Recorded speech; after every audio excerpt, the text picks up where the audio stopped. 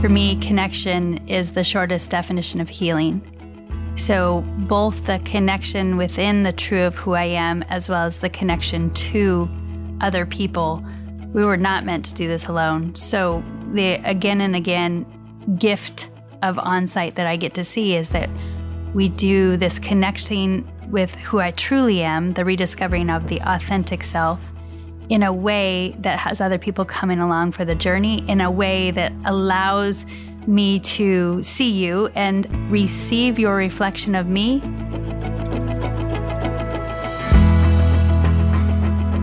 Welcome to the Living Centered Podcast, where we enter into honest conversations about pursuing a more centered life, rediscovering, reclaiming, and rooting in to who we truly are. I'm your host, Miles Adcox. And I'm your host, Lindsay Nobles. Today on the Living Centered Podcast, we're welcoming one of our clinical team members, Kristine Jackson. Kristine is a clinical supervisor at Onsite, leading and overseeing many of our in-person group experiential programs. During this interview, Miles and Lindsay sat down with Kristine to learn a little bit more about how she discovered her passion for helping and what she loves most about her role as a therapist. She also shared how she's utilizing her expertise to cultivate a brand new offering at Onsite called Rediscovering You Live, helping people reconnect to themselves and pursue the future they've always wanted to live. I love how we wrapped up this interview. Kristine walked us through a mindfulness exercise intended to help you create a few moments of reconnection and recalibration in your day. Don't miss it. Welcome our friend and colleague, Kristine Jackson. One of my favorite things about the Living Center podcast is the conversations that we get to have and what we typically talk about. But we often get to talk to the people that we get to work with. And that is something we wanted to do when Lindsay and I were talking up front. Mackenzie, we were saying, wouldn't it be amazing if we could highlight and introduce people to some of our, I don't even want to say talent, even though you're one of the more talented people I know, but just the people we care about and the people we get to do life with and work with. And we know you do so many amazing things here on campus by leading workshops, but we've also gotten to know you and your heart, and you're just incredibly special. Such a big part of the clinical leadership here at Onsite. And I'm really excited for the Living Centered Podcast audience to get to hear more from Kristine today. Welcome. Thank you so much. I'm both humbled and honest, and very honestly humbled to be here and be sitting with both of you. So, Kristine, it's so fun. I don't think I know how you got into counseling as a profession. I probably got there by way of the way that many of us get there, the wounded warriors that take our woundedness first into trying to be a warrior for others. I know that from an early age, I loved people. There's an often told and retold story that when I was growing up way out in this rural part in Idaho where no one came and you have to kind of take a left at the llamas to go down the dirt road and then find us, that there was a Maytag repairman way back then in those days that actually came to your house and knocked at the door. And it was so exciting for me that there was a knock at the door and this big man in an outfit. And I raised up my arms at 4 years old and said, "Oh, hold me." Oh, wow. So I think it was my approach to life to open up my arms and see where I could be held. And unfortunately, that's kind of the way I went into therapy. Like, oh gosh, people hold space for me? What the heck does that mean? I know it feels good. And then I wanted to learn how to do that for others. You remember that? You have that memory at 4? I remember it being so excited because no one ever came to our house. So I do remember the looming figure of a Maytag repairman. And then, of course, me getting into actual therapy was a very odd bet I had with my father that I was determined to go any other direction than college, and certainly did not want to go into anything as maybe as social work. But I was in college as a theater arts major, and in my family, you got to figure out something that's going to make you a little more money than that. So I began to feel the pressure, and I made a bet with my father. I said, I'll submatriculate into the graduate school of social work. And if I get in, I'll go. And if I don't, you will never bother me about graduate school again. I figured I could do the social part. I do like to work a little bit. Have no idea what those two are together, but I knew it involved people. And I thought I had it licked because they had just started that program. And so they were only accepting 2 people. You had to have a 4.0. I didn't have one. But there was some interview process where they said, what do you love about people? And I just lit up and somehow got in. So I lost the bet and won the love of a profession and a passion where I guess my authenticity as a person is invited as an invitation for other people to lean into that same place.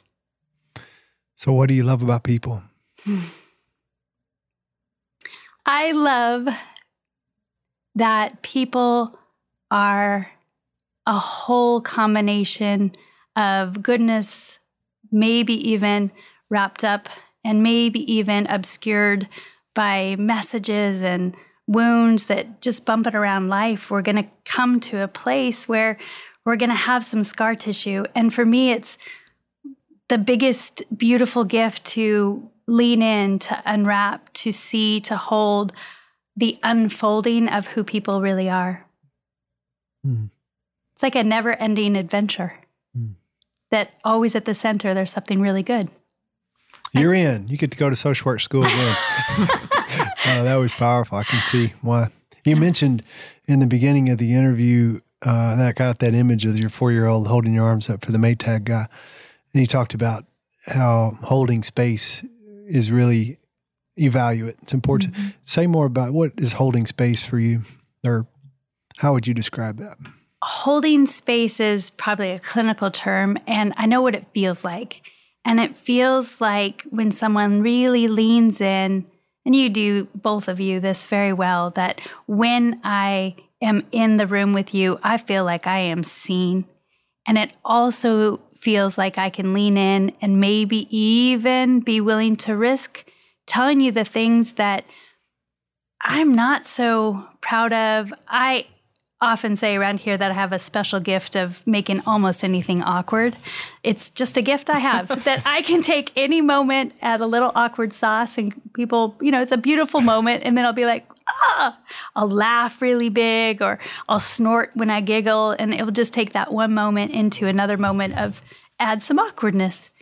And I think it's that beautiful gifting of that holding a space for true hearts to connect and to see at that level, both the intention level and also the fullness. It's not despite you that I love you and see you. It's because of who you are that you are welcome into the space that we're about to share together. It's that kind of being held. I do think, having been around a lot of different clinicians, like one thing I really appreciate about you is sort of what you're speaking to, this curiosity that you have about people, and just this inherent belief that there's good in people. And you see that in you, that you're softened and tendered instead of calloused. Has that been a battle for you to keep that spirit of openness? I know that the reality of your day-to-day must be you're holding a lot of heavy burdens for people, and you probably hear of, things that could make someone disenchanting, seemingly. How do you keep that curiosity? And for me, Lindsay, it's that thing that someone says that may or may not be disenchanting that makes me awe at the person who is holding that experience or even that definition of themselves or that moment as disenchantment. So if someone I just had an experience today where I was outside and someone came up to me and said, I just wanted to come and take a moment of your time because it seems like the way that you speak, I could maybe even say this thing. And I said, sure. And he said, I don't often get to say, I don't even know if I can say the very shameful parts that I'm holding, particularly around my sexuality. And I looked at him and I thought, the fact that you just did that with me not only means that you can, but that whatever that thing is that we hide in the shadow parts of ourselves is nothing compared to the light of who we are. So the heaviness is just the carrying of the burden. It's not the whole of the context. So as I draw out the lens, or maybe conversely, focus in on the heart, it's incredible to me that, yes, I cry many days when I'm working here at Onsite because I can't help but to feel it. And I'm in the presence of people who have the bravery to feel it, to heal it. Yeah. It's incredible. It's a real gift.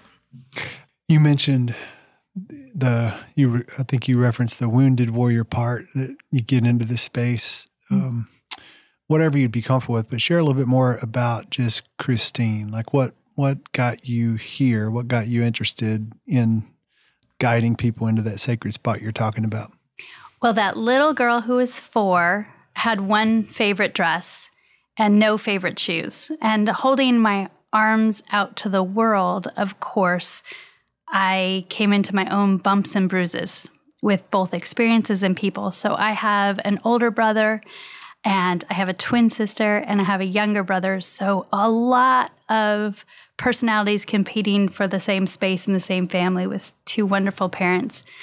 And just by the sheer numbers of it, I think I craved connection and wandered in the world, both literally and metaphorically, from that point on with bare feet and a dress on. So thought that I had to be something to show the world, this is the pretty side of me. And yet I will take off my shoes at a moment's notice just to feel the grass underneath, and country girl to heart. I think that in that dichotomy, trying to figure out who I was in the world, there was something about both my open-heartedness and being in the world that rubbed against it in a way that, of course, I got some bruises and bumps, and I kept trying to figure out, I think at first, who do I need to be in order to survive this world? So I put on a cleaner dress. I tried out shoes, super uncomfortable. And yet it wasn't the outside that needed to change. So I went through some experiences, and it wasn't until I was hitting that point of graduate school that we were probably forced to, or that's what it felt like, do therapy as a way of continuing our education. We had to be on the other side of the couch. And that's when I began to go, oh, okay, and began a profession. It wasn't, unfortunately, until 12 years later that I bumped into Onsite, and that's when the true education, or the letting go of the miseducation of myself, began, so that I can truly be who I am. The journey of authenticity at Onsite radically changed everything in my life, my personal, my professional, my dreams, my hopes, the longings of my heart that I had not yet realized. All of that shifted when I got to come to Onsite. How'd you find us? How'd you find Onsite? Some well-meaning people in my profession said, if you're going to be a professional and you want to do your work, this is the place to do it. And people kept talking about this place, Onsite, but I was perfectly happy for the first 12 years going up and down the coast of California, loving the weather, finding sand underneath my bare feet. And yet the poll and enough wise people said Onsite that I said, well, I could go. I was not brave enough to come for myself. I came for a professional workshop, emphasis on the professional and the training, and my curiosity to learn outweighed my bravery to be who I really was at that time in my life. So, and now full circle, you're here full-time leading part of our clinical initiative. So what's it like, to be well, first as an independent entrepreneur, and then you made the transition to contracting with us some, and now you're here full-time. Tell us what it's like. From that professional training, I knew I needed to do a whole lot of personal work to be eligible in my own mind to sit at the table.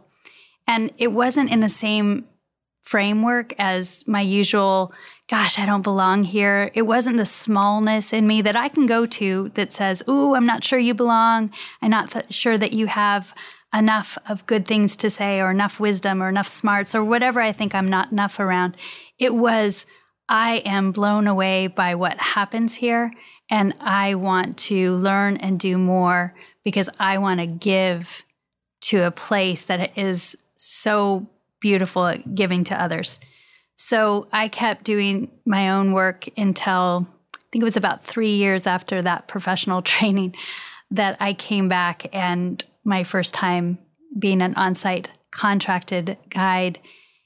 And all the way through, I remember in graduate school going, how do you fill 50 minutes, a 50-minute hour of a session by leaning in and having people really express what's going on with them?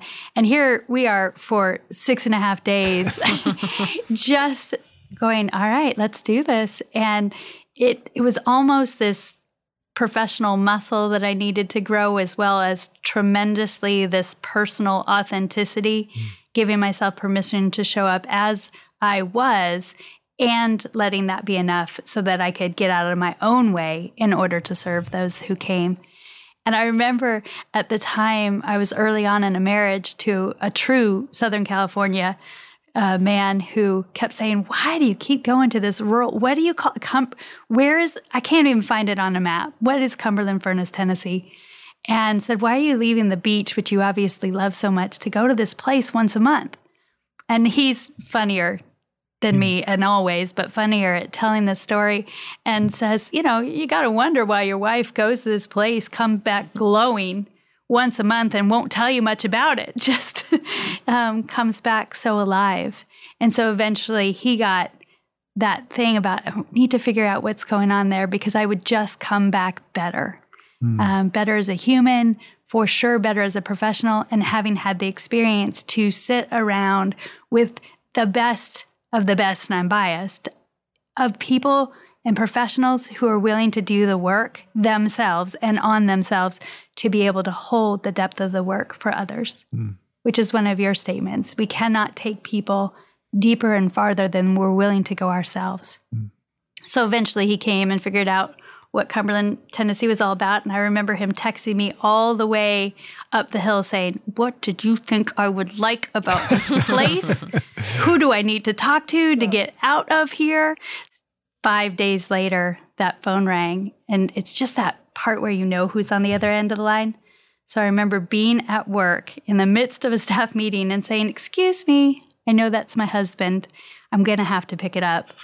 And I picked up the phone and he just said, I'm so sorry, and I love you so much. And I'm not going to spend too many words on this. I just can't wait to come home and show you. And I thought, okay, if this kind of miracle happens for this guy, then maybe, just maybe, it's the gift that I keep seeing. It is an invitation to all. Doesn't matter age, color, size, creed, ethnicity, faith, belief. It is truly an inclusive gift. Hey there. Later in this episode, you're going to hear from Kristine about a brand new offering from Onsite that she's been a part of building called Rediscovering You Live. Rediscovering You Live is a 3-day workshop we'll be hosting at the Oaks, a stunning, serene 240-acre campus in San Diego County. If this year has left you feeling aimless, stuck, and wondering what to do next, like so many of us, this workshop is designed to help you make sense of what's holding you back and move forward with a renewed sense of clarity and direction toward the future you've always wanted to live.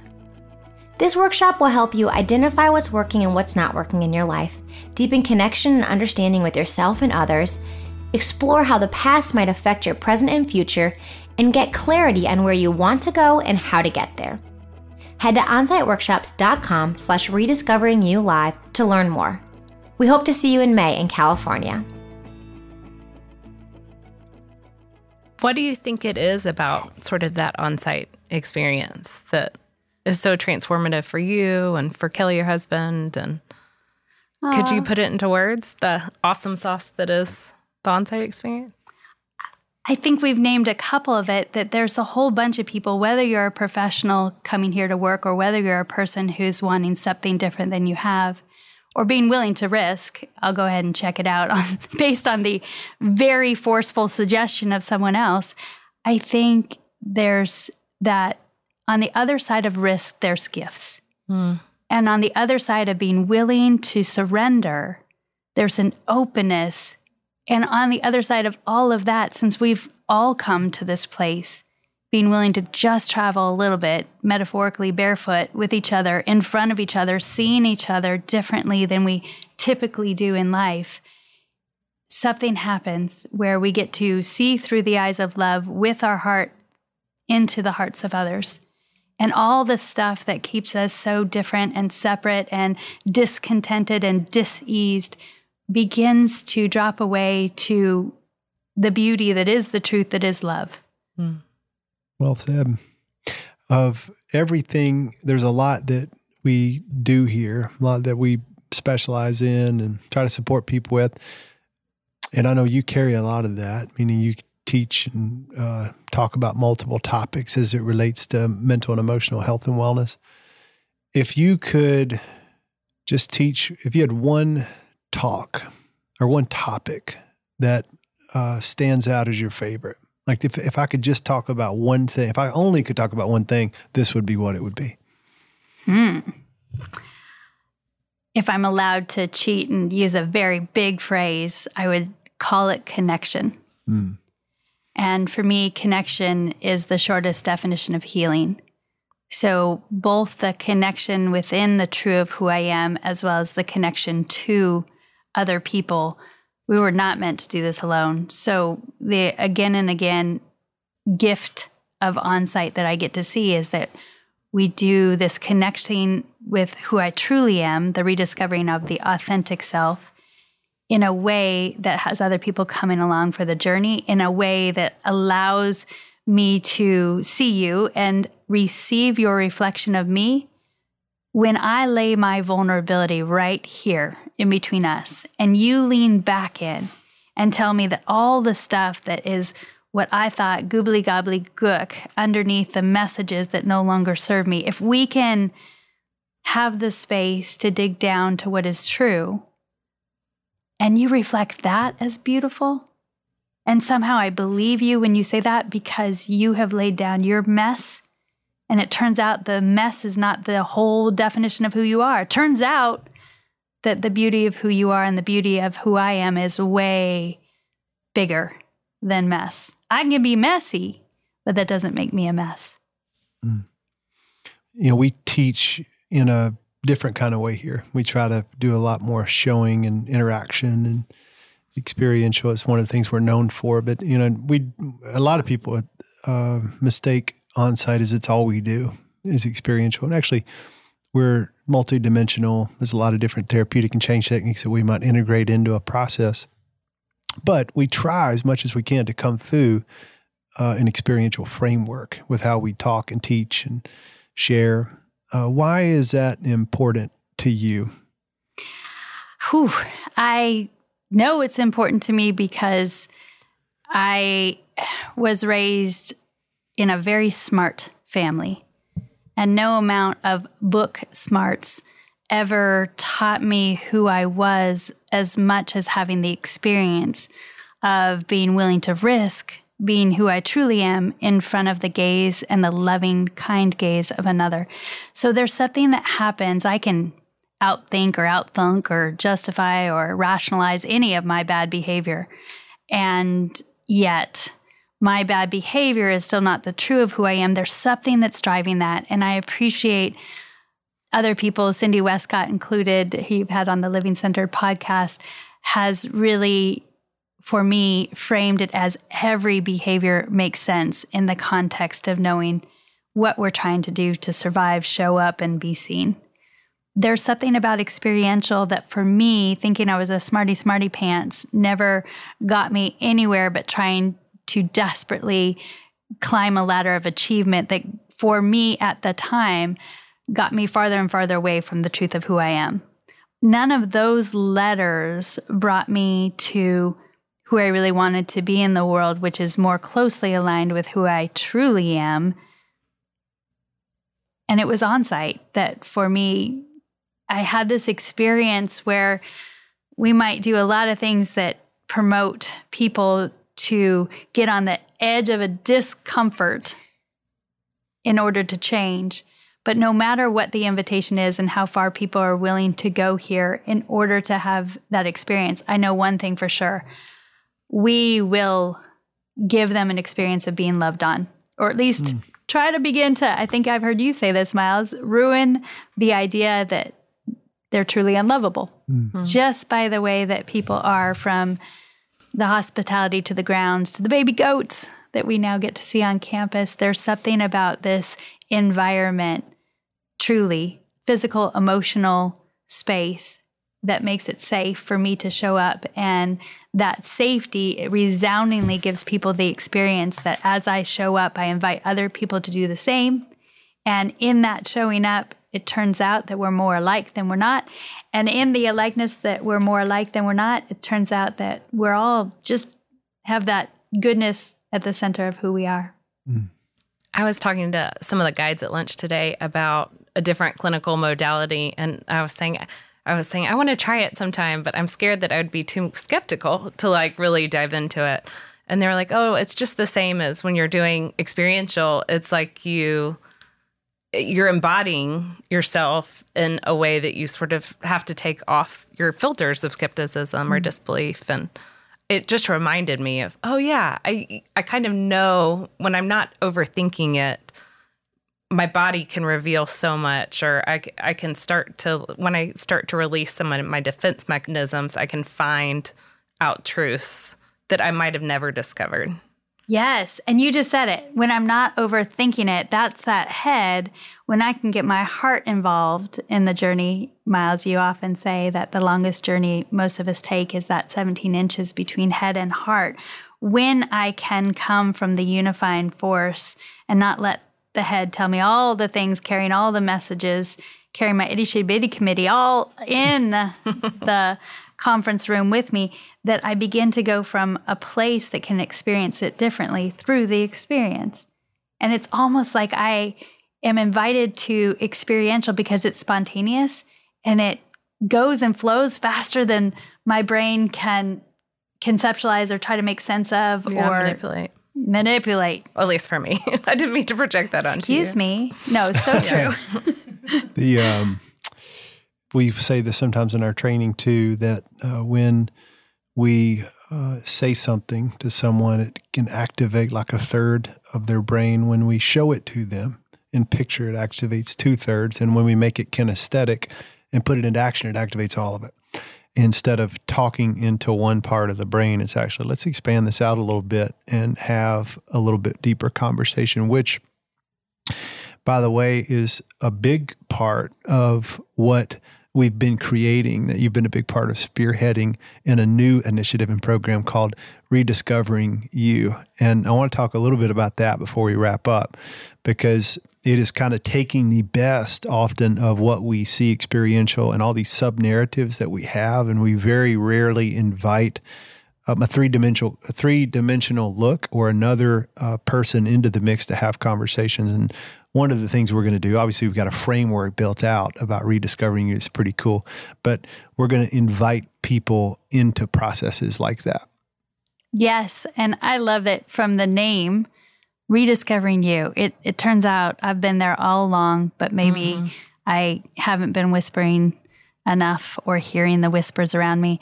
And just to name, before we go too far away from that piece, that if I am coming into the space that you so generously gave us in this example, Lindsay, typically Onsite is matching the language of what makes sense for you. So we are a faith-inclusive program, but that does not mean that we exclude anyone, including, I guess I wanted to add, because I had someone come up to me and so generously say 2 days ago that I'm so glad there's a place for me because I'm an atheist and I was very scared to come here and that my non-belief would make me non-part of. So just in that example, I want to say that it's typically we begin to make this experiential thing work differently for us, because do you know that there's this part of the ear that they just discovered like less than 2 decades ago that likes the sound of your own voice? And that calms you down just to hear it. But if we can speak to ourselves or hear the whispers in a language that would really makes sense to us, that's what it's about. So I wanted to add that. And I love that in this program, On-Site at Large, Rediscovering You specifically as well, that we get to be the Play-Doh, that we get to use other people and the reflections to mold and create something that's been in my brain the whole time. And gosh, me too. And that we can have a collective experience by participating in something that turns out is more universal than not. Because I don't know about you, but I have those days where I'm not sure I'm enough. I have a lot of those days.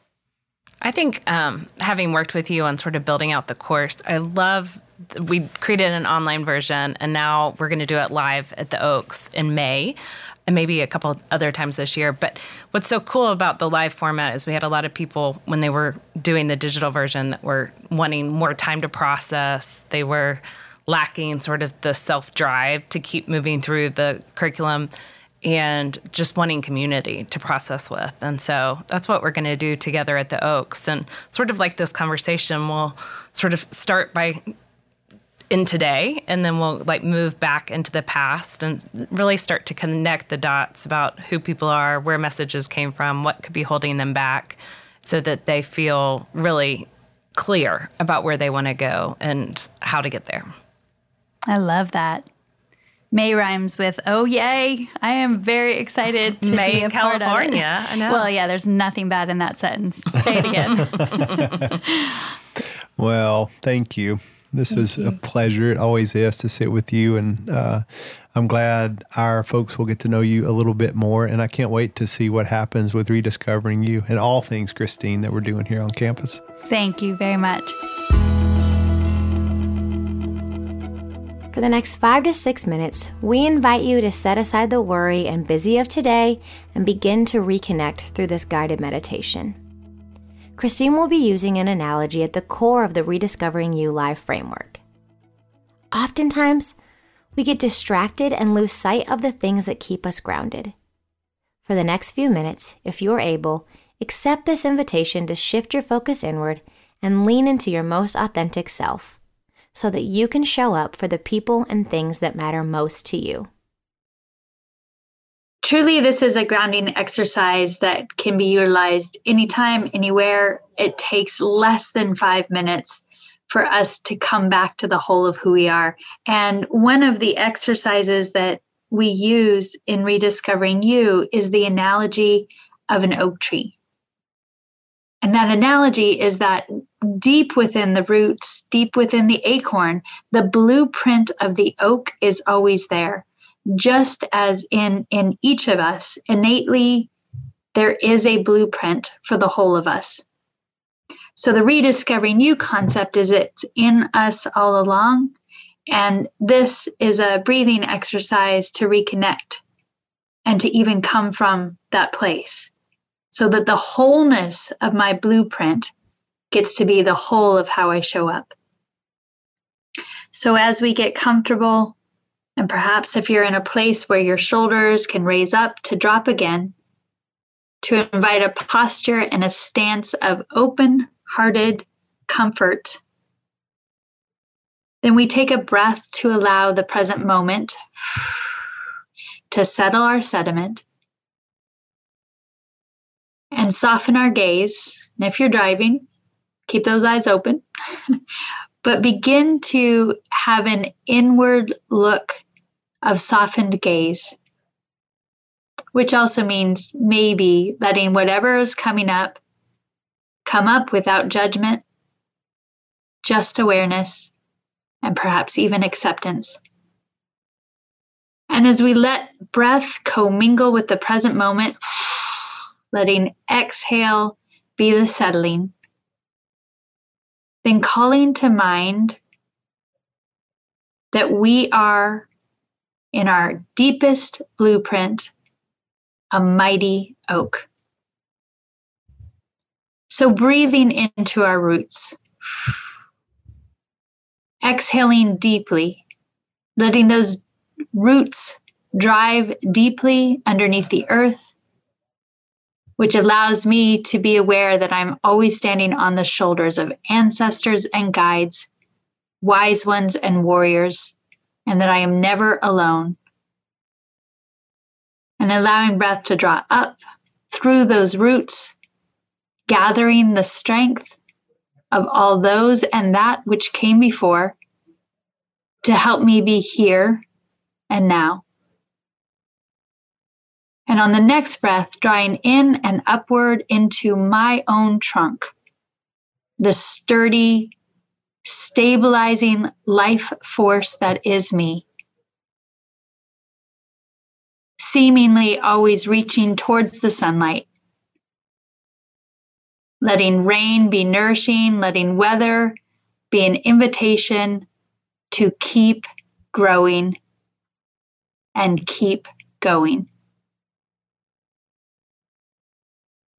And letting the exhale drive deeply, drawing up strength through roots and trunk, all the way up through that heart-centered place, ever expanding, and letting ourselves reach out from that heart space, and letting that be the invitation to branches growing up and out.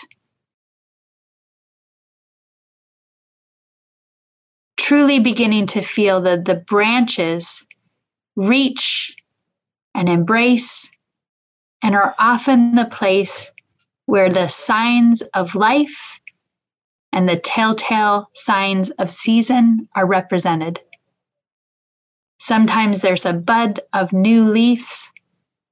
Sometimes there's a falling away.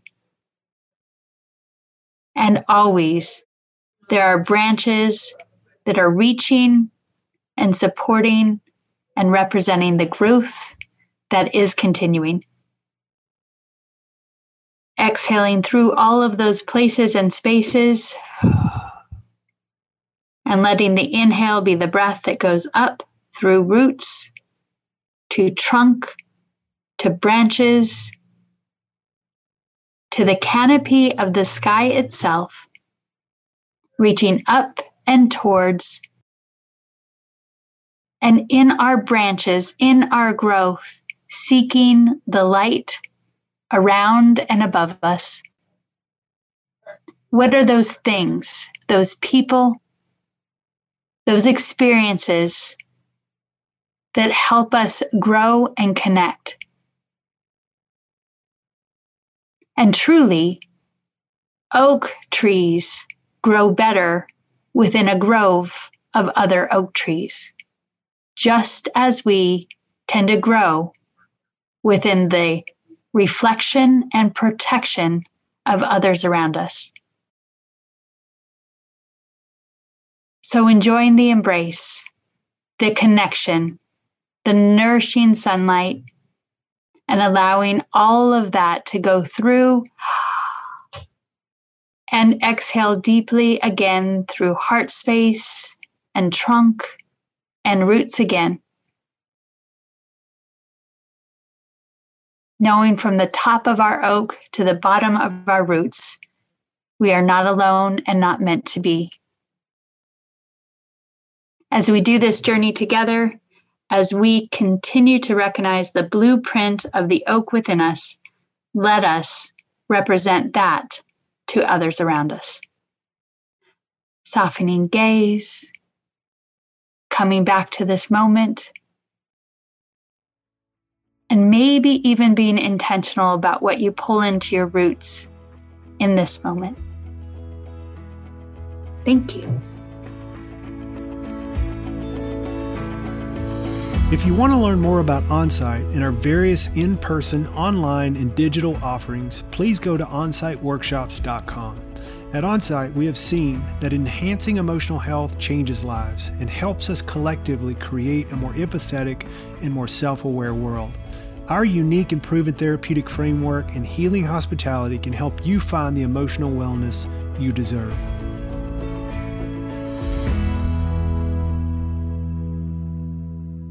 When our emotional health is suffering, many of us begin to feel alone and overwhelmed. If you're in that place right now, we deeply encourage you to ask for help. If Onsite can support you in connecting the dots with one of our programs or other offerings, our admissions team would love to connect with you. Simply call 1-800-341-7432 or visit onsiteworkshops.com.